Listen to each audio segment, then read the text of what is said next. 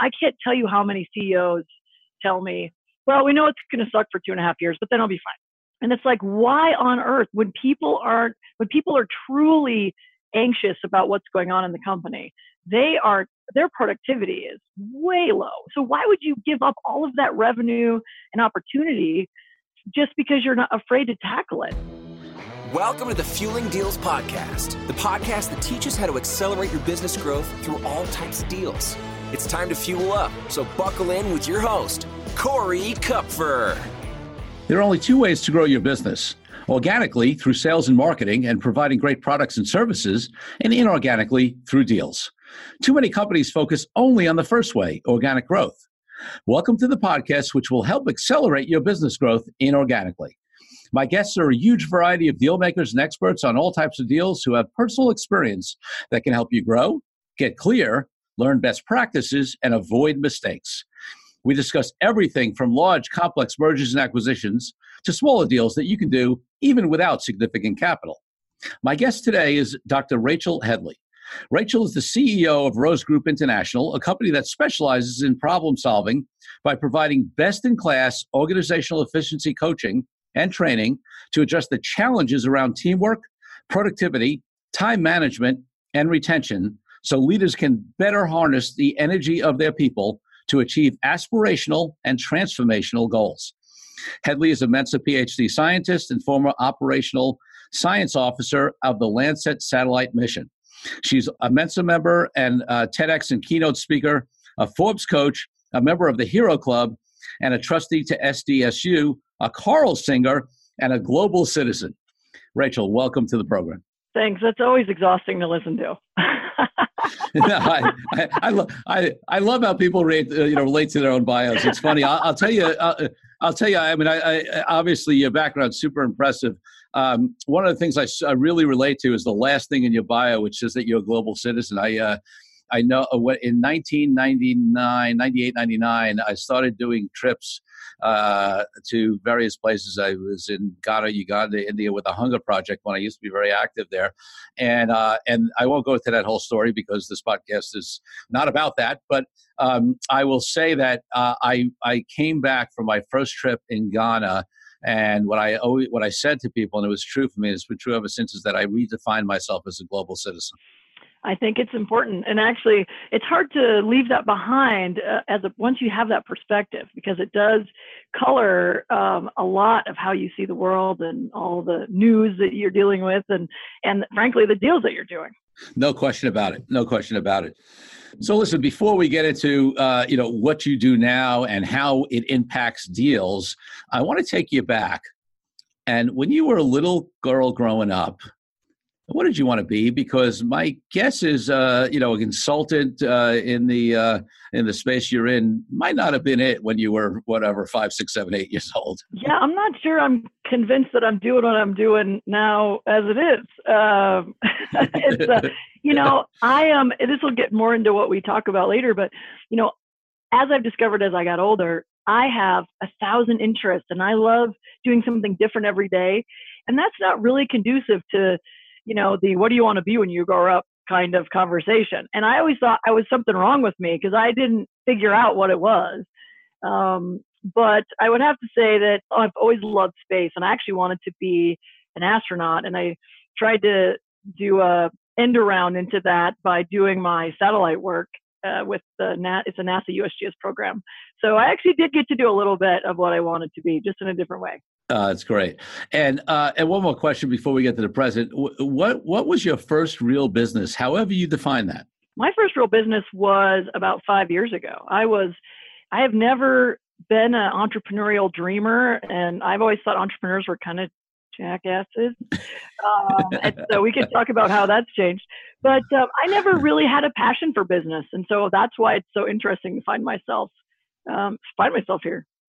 Okay, great. So let's talk about where you find yourself. So talk a little bit, just give us a minute or two on what you do in general, and then we'll, talk about how it relates to deals. Well, what we do in general is we actually help teams work. Like, we prioritize people and we get things done. And so we love people. That's part of who we are.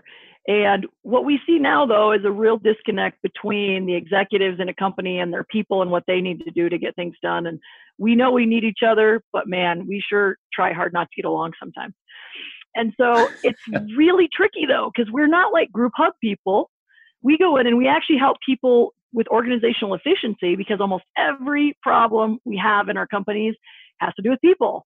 And what we think, for some reason, we can't fix that.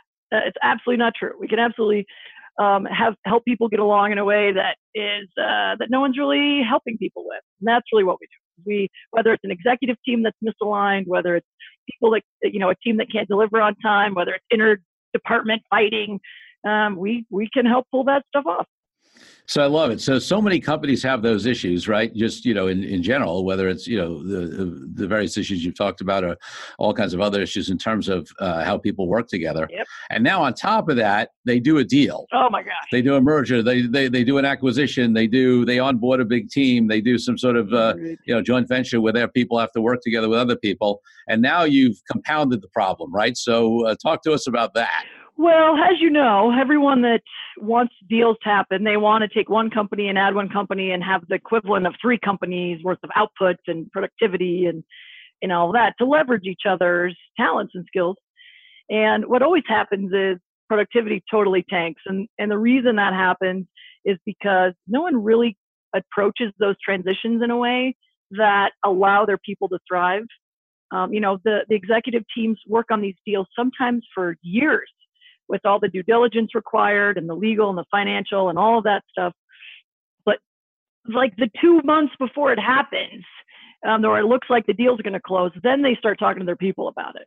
And then they expect their people to jump right on board as fast as they did, even though it took them 2 years to get to the place where they feel comfortable moving forward. So and then everyone just panics. Nobody knows whose job is safe. We're always afraid to tell them too much.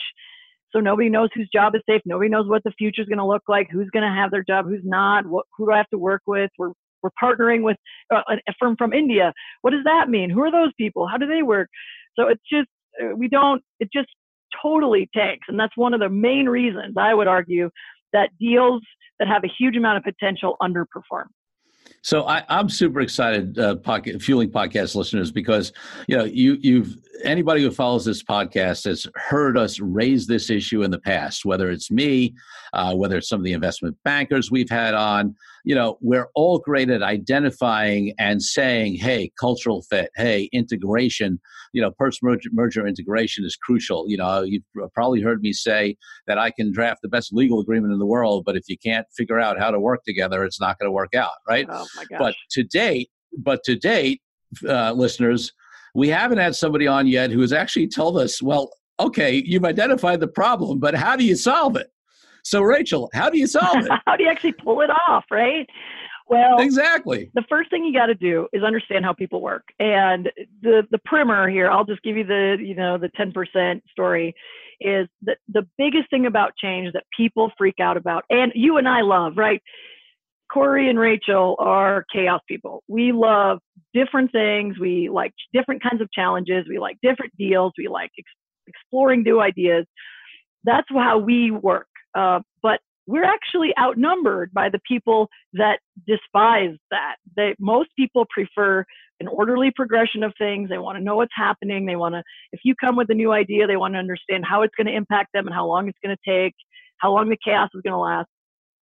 And that's a really key understanding for people, because if you don't get that basic connection that the rest of the people in your team are going to dig their heels in unless they know a certain amount of information, then you're going to be fighting them every step of the way.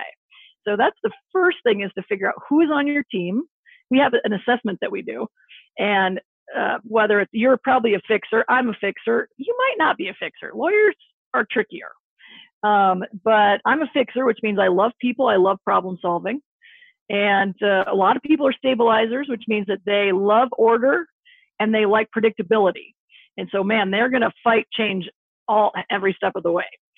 There's strategies around how you can get them on board. Organizers and independents are also in the mix. And so the different thing that we do for you is that we can actually assess all of your people, and then we put them all on a graphic so that you can see that Corey's actually more order tolerant, than Meg, who's my business partner, or Susie, the admin, is more stable than Bob, the ops guy.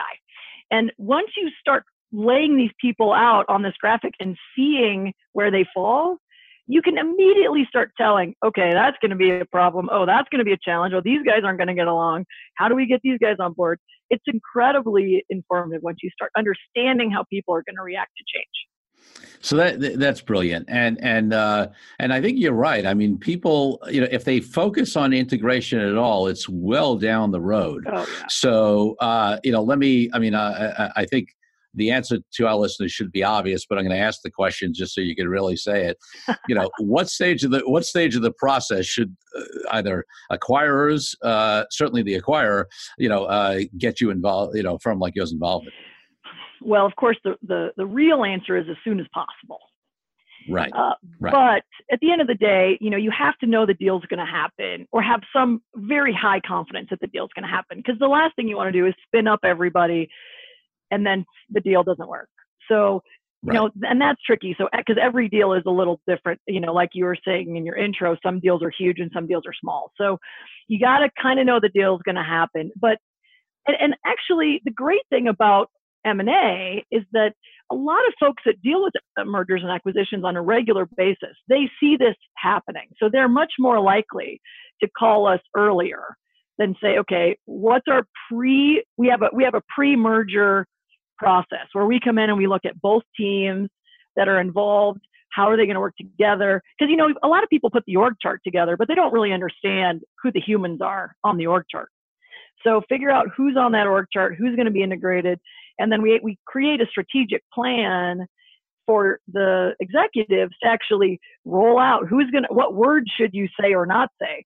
How much should you tell or not tell, depending on who's in your team. If you have chaos people in your team, they want a part in the creation of this new world that you're creating. But order people want to understand what the plan is. And so those are two very different approaches to dealing with integration based on who your people are. So a lot of people, though, call us in triage mode. After they've got the deal done, they're 3 months in and everything is chaos. And that's also okay. We love to help fix that because then it's incredibly satisfying. But so the sooner the better, or the sooner the less damage, I would say. We're kind of preventative in that way, but we can also be restorative also. Yeah, but obviously it's better to be preventative than restorative, and that's what I figured. You would say, and it's and it's interesting for me. Listen, I'll admit I'm fortunate to have built a great team in my companies, but listen, people are different, and I think that's the important thing. I mean, I can't tell you how many times my assistant office manager, I have somebody who runs my entire life in business, Dawn, and I can't tell you how many times I'll say to her, well, let's just get this done, and she'll say, the thing is, we have the kind of relationship which she can do this. She'll say to me, do you realize there's 17 steps in what you just asked me to do? So it's going to take a little time. And I'm like, because I'm not that, I'm the visionary. I'm that classic entrepreneur, right? The chaos guy. And, all right. So that's what I am in your framework, right? Yeah. So, and thank God I have somebody like her who's an order person who realizes there's 17 steps involved, and who's also, has the space and permission, because that's the way the culture I created, to back me up and let me know, hey, no, this won't be done in an hour. We need a week, we need a month, whatever. Like, okay, I got it. And I'm smart enough to know that, who I am and I take that input. And that's on a day-to-day basis, mm-hmm. right? But all the things, I'm amazed at, so even when companies underestimate integration in all ways. Yes. Not just in terms of people, but I think they skip most of it. I mean, they'll put together the joint marketing plan. They'll put together the technology integration plan. Mm-hmm.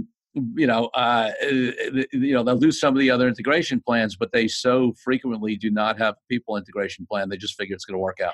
Well, what they figure is it's going to suck for a long time, and they'll just get through it.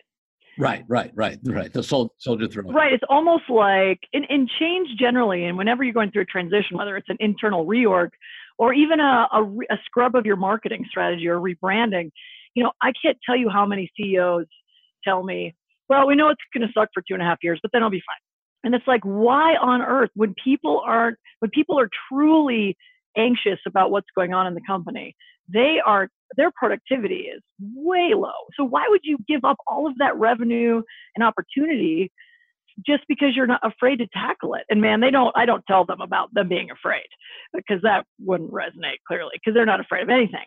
What they think is that they can't fix it. They think it's an unmanageable problem. So then they just have to write it out. And that's really not true at all. Yeah, and then you get advice like, that is overly simplistic, right? That it's like, oh, okay, what you got to do in a merger is the people who you're cutting, like you got to do it in one big swoop, because this way, it alleviates they can say everybody, hey, we made our cuts, everybody who's here is still here, and alleviates the fear on that, which I'm not saying is not necessarily a good approach at sometimes, but it's just like drilled down to very simplistic advice, right? And people don't have a complex, or let's say a more nuanced and planned out and strategic approach to it. Well, and that is a real difference too. Like we're not the Bobs on Office Space. We're not going to come in and recommend firing anybody. We're the people that make the team that you have. They're going to sing and they're going to thrive, and they're going to actually achieve things that shock you in a good way. And so that's the other thing to know about change, is that if you can get everyone on board with change in a productive and strategic way, there's a time where people have kind of let go what they had, like they let go of the old imagery and the old, the way things were, and they start looking forward together. And if there's a time in there, we call it the innovation phase. And that is the most creative time that your team's going to have. So they're going to be willing to let go of the old IT architecture, or they're going to be willing to let go of the old brand and look forward to a new brand. And so they're going to be willing to let those things go. And that's the most creative time that your team will ever have. And that's one of the real tragedies, is that most CEOs and executive teams throw that away by just saying, we're going to gut out this change, and we know it's going to suck. They just throw away the opportunity to leverage the creativity of their people during this very critical time. So instead of gutting it out and hoping that that the merger performs, they can actually leverage the people in a way that they would miss out on otherwise. That's great. So listen, you've alluded to it, but why don't we just lay it out for our listeners so they fully understand? Because I think I really like this framework that you've got, right? So talk to me about the different. What are all the different people in that framework? The chaos people, the order people. So lay out the whole framework for us so we understand. Sure. Yeah. Great idea. So we call it culture types, because what we really are measuring is how people like to work. What kind of work environment they can thrive in, or that stresses them out, on the other hand. So what we have is two axes. One is chaos to order, which we've talked about a little bit. The other axis it's a quadrant. So the other axis is team to self. So some of us are more self-driven. We don't need a team around us. We can go in an office and work our butts off and not talk to any other humans, and be totally fine with that. And in fact, some people prefer not to talk to other humans, right? Right. And that doesn't necessarily mean introverted. It really means that if they have to make a decision that everyone else is going to not like, they're okay with that. Some people are paralyzed about decision making because they want everybody to be happy. So that's kind of the range. And so what we do is we've taken, and to get a little nerdy about it, we basically based it on the same research that Myers-Briggs and DISC and all the other things you've ever heard about are based on. It's a psychological work from the 1920s. But what we did is they seem to kind of miss the mark when it comes to actually pulling things off. So if I know my neighbor is one color or the other, and I get 50 people in the room, I can't use that information at all to make the team work better. So we decided to create this assessment so we can actually, like, what is business today? Business is all about understanding your people and knowing that your people are your greatest asset, prioritizing your people, and constant change. So what assessment can we create that would actually reflect who your people are in that way, and actually help you as the leader have a better team, motivate better? Everyone says you should have a resilient team. Well, freaking great, but how do I know how to do that if I don't know who the people are on my team? So it's really a way to problem solve with your people in a way that no one else really does. That's good.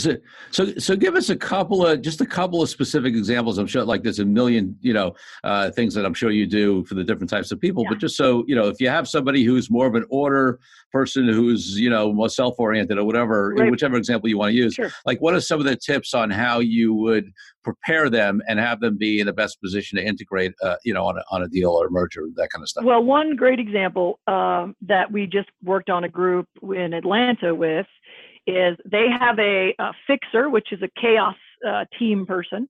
They had a chaos person we'll name him Matt. So Matt was a chaos guy. He always had great ideas, always working hard at new stuff. And then they've got and he was the chief operating officer. Their chief marketing officer was a woman, call her Linda. She is a stabilizer, which is she's team oriented, but she's very much order tolerant. So what happens is they laid out a plan for an acquisition, and they laid out a plan in like August for a 9-month due diligence process, and certain things were going to hit at certain times. That was kind of a straw man they built for planning. And so here's Matt going out, and he's changing things and talking to people, and he's changing the schedule in his mind because he's a chaos guy, always looking for opportunities. But he didn't communicate that he was doing things slightly differently than the plan. And so at a certain point, let's say January 1st, the chief marketing officer embarked on a huge project to rebrand, knowing they were going to bring on this other company. Well, come to find out that all of that got delayed by something they discovered. And so she wouldn't have had to do that work at all for like 6 months, but he didn't communicate that to her. And she goes by the plan. She's a stabilizer. She's a plan person. She follows the thinking plan. If you give her 1 January, she's going to start 1 January. And so what ended up happening was she had to totally scrap a bunch of work. They wasted a bunch of time and money. They were pissed at each other because the ops guy's like, this is a dynamic environment. We can't stick to the plan. But the woman's like, you gave me a plan. So right. No one's nefarious here at all. No one's trying to drive each other crazy. It's just we're all super busy. We're all super stressed. Some of us are having more fun than others, but everyone's busy. And so a lot of people don't think that other people think differently than them to that degree. They just expect that each other kind of gets how they think. And that's when things can go really wrong. And so that creates hard feelings, that creates ego problems. And so so what we do is we go in and we break the way they've been communicating. And we start talking about, Matt, every time that you have a significant change that's going to affect Linda, just let her know, man. Just drop her a text. And he's like, right. Oh, I didn't realize I had to do such a thing. Or Linda, just check in with Matt before you go do the thing on the schedule. And so they don't even realize that these things are at the crux of what's going on until we start working through some of them. Love it. I love it. Yeah. So, I like I said earlier in the podcast, so many of us can identify this issue, but I've met very few people who really understand how to solve it. And it sounds like you really understand how to solve it, which is a huge benefit for companies going through it, because you're right. I mean, there's a big difference between saying, hey, we'll suffer through this for 2 years and figure it out in the end, and being proactive around it and getting the team to really work well. So it's good stuff. Yeah, great stuff. It's so, and it can change in an instant, right? So this is the other mystery to people is they think change has to be hard. It takes a long time, all the things. And it's because we've been taught that, right? It's because, just to your point, no one really knows how to pull it off. So it always does stink. It's always hard. It's always miserable. But what we've seen is with that example, that executive team, everyone's in it. They all recognize that they got to succeed or fail together. And so once you can show people that it's not about me and you, it's not about Rachel and Corey and not liking each other. It's about Corey just works differently than Rachel does. And so what's the tiny little things, adjustments we can make to make everybody work better together? And literally that day, by the time we walked out of the room, people were like, oh my God, it's like we were in therapy, group therapy, because we're making them talk about things in a way that they've never had to think about them before, but it's so enlightening. And literally months later, so much training that we do. This is why I resist being called a leadership company, because so much leadership training doesn't actually solve problems for you, And so weeks, months later, I touched base with them. I worked with these guys in January, and I just talked to them a couple days ago, which is why they're top of mind. And they were like, we have changed the way we work together. And I literally spent 6 hours with their executive team. And so once you understand it, people are smart. These, executives are smart. They want the tools. And man, once you show them something that works, they're going to take it and run. So, I'll start this conversation, but you can finish the sentence. So, obviously, it seems to me the benefits of your work are, I'm sure, better retention of key people, better job satisfaction, more productivity. Certainly after a deal, because the productivity drops significantly. Keep going. What else have I missed on the benefits of what happened? Well, there's so many, those are great. And so many of those are bottom line. You're going to make more money. You're going to have greater revenue. Your customers are going to be well taken care of. Because if everyone internal to the company is really on board and excited to be there, your customers are absolutely taken care of. There's so much focus on, CX, customer experience. It drives me crazy if they just focus on their IX or internal experience. All of those problems go away. But there's a lot of intangibles too that aren't necessarily bottom line related. Things like the CEO doesn't have to deal with drama, like closed door. Oh my God, the CMO's driving me crazy, blah, blah, blah. Like imagine if you could actually work on the things that you want instead of all the things that show up at your door. So there's those kind of intangible things. And we don't talk about happiness at work. Like that's great. That actually happens. But our goals are all business. Like, how do we actually get you working on the things that you need to do? This is just a small part. That's just a small part of the win.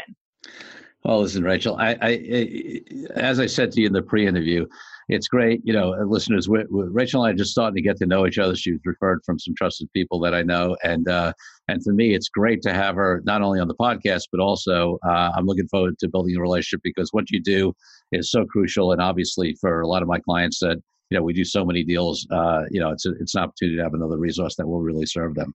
So I'm excited about getting to know you, and I appreciate having you on the podcast. I'm sure our listeners have gotten huge value so far. So, and they're going to want to reach out and figure out, how they can get more value from you. So what's the best place for them to reach you? Where can they find you? I am on LinkedIn all the time. So if you look for Dr. Rachel M.K. Headley, you're going to find me. The other things, we have a book that outlines kind of the basics of the assessment and how it's used in a leadership context. It's a book called IX Leadership. It's on Barnes & Noble, online. It's on Amazon. So, and it's ixleadership.com. You Google me, you'll find me. Would love to talk to anybody about it. Super excited to always make connections. I'm a chaos person, so call me out of the blue. Love to chat. Love it. So my final question that I ask everybody in the podcast is, authenticity is one of my highest values, and it's a reason my book's called Authentic Negotiating. And for me, authenticity is not about, and by the way, one of my talks is Authentic Business Deals. It's all about authenticity is key for me. And for me, authenticity is not about external morals or ethics, although those things are ethics are important. It's really about alignment with internal truth, right? It's about living our lives and running our businesses from a place that aligns with truly who we are. And I think that actually ends up aligning us with a more universal truth. That's just my view. I'd love to hear your view on authenticity and how it impacts you in life and business, and how you sustain and achieve it if it's important to you. Well, it's funny. I love that authenticity is kind of your gig, because we are the epitome of what you see is what you get, people. And it's actually what people love about us. We actually talk about unspoken conversations and how that destroys companies. Because if you're not willing to have a conversation that's authentic, and even if you don't address things when they're small, that's the crap that gets big and unwieldy. And so, we grew up, me and my COO, we founded the company together, and we grew up on a ranch and a farm on the Great Plains. And there's just we don't pussyfoot around. We're truth tellers. We're not jerks about it, but we are absolutely all of that. We don't tell you what we think you want to hear. We tell you what you need to hear. And that's, it's just, I don't know any other way to live. We hear about authenticity all the time, and we kind of scratch our heads because we just don't know any other way. So I guess I'm probably a little naive about that. I probably should be more politically savvy and and tell people what they want to hear and that kind of stuff. But this is not how we are. No, I love that. I love that. And listen, I'm sure that's why people, I believe people are dying for authenticity, even if they have trouble bringing it in, and companies talk about it a lot, but they don't necessarily operate that way. And, Right. but I do think fundamentally at a human level, we're dying for it. So I'm sure that's why one of the many reasons why you resonate with your clients. Mm-hmm. That's great. Well, listen, I am so thrilled to have had you on the show. Thank you for bringing so much value to our listeners. Corey, thanks for having me, man. I love talking about this stuff, so I appreciate the opportunity. And thank you, Fueling Deals listeners, for tuning in. Remember, there's only one difference between companies that grow inorganically and those that don't. And it's unrelated to size, amount of capital, or any other factor, other than that the owners and executives of companies that do deals make a decision to do deals, and then they take action. Well, it's time to refuel. So until next week, Corey Kupfer signing out. Thank you again for tuning in. Be sure to leave Fueling Deals a rating and review on iTunes and Google. Check out all our episodes at fuelingdeals.com to find out more resources to accelerate your business growth.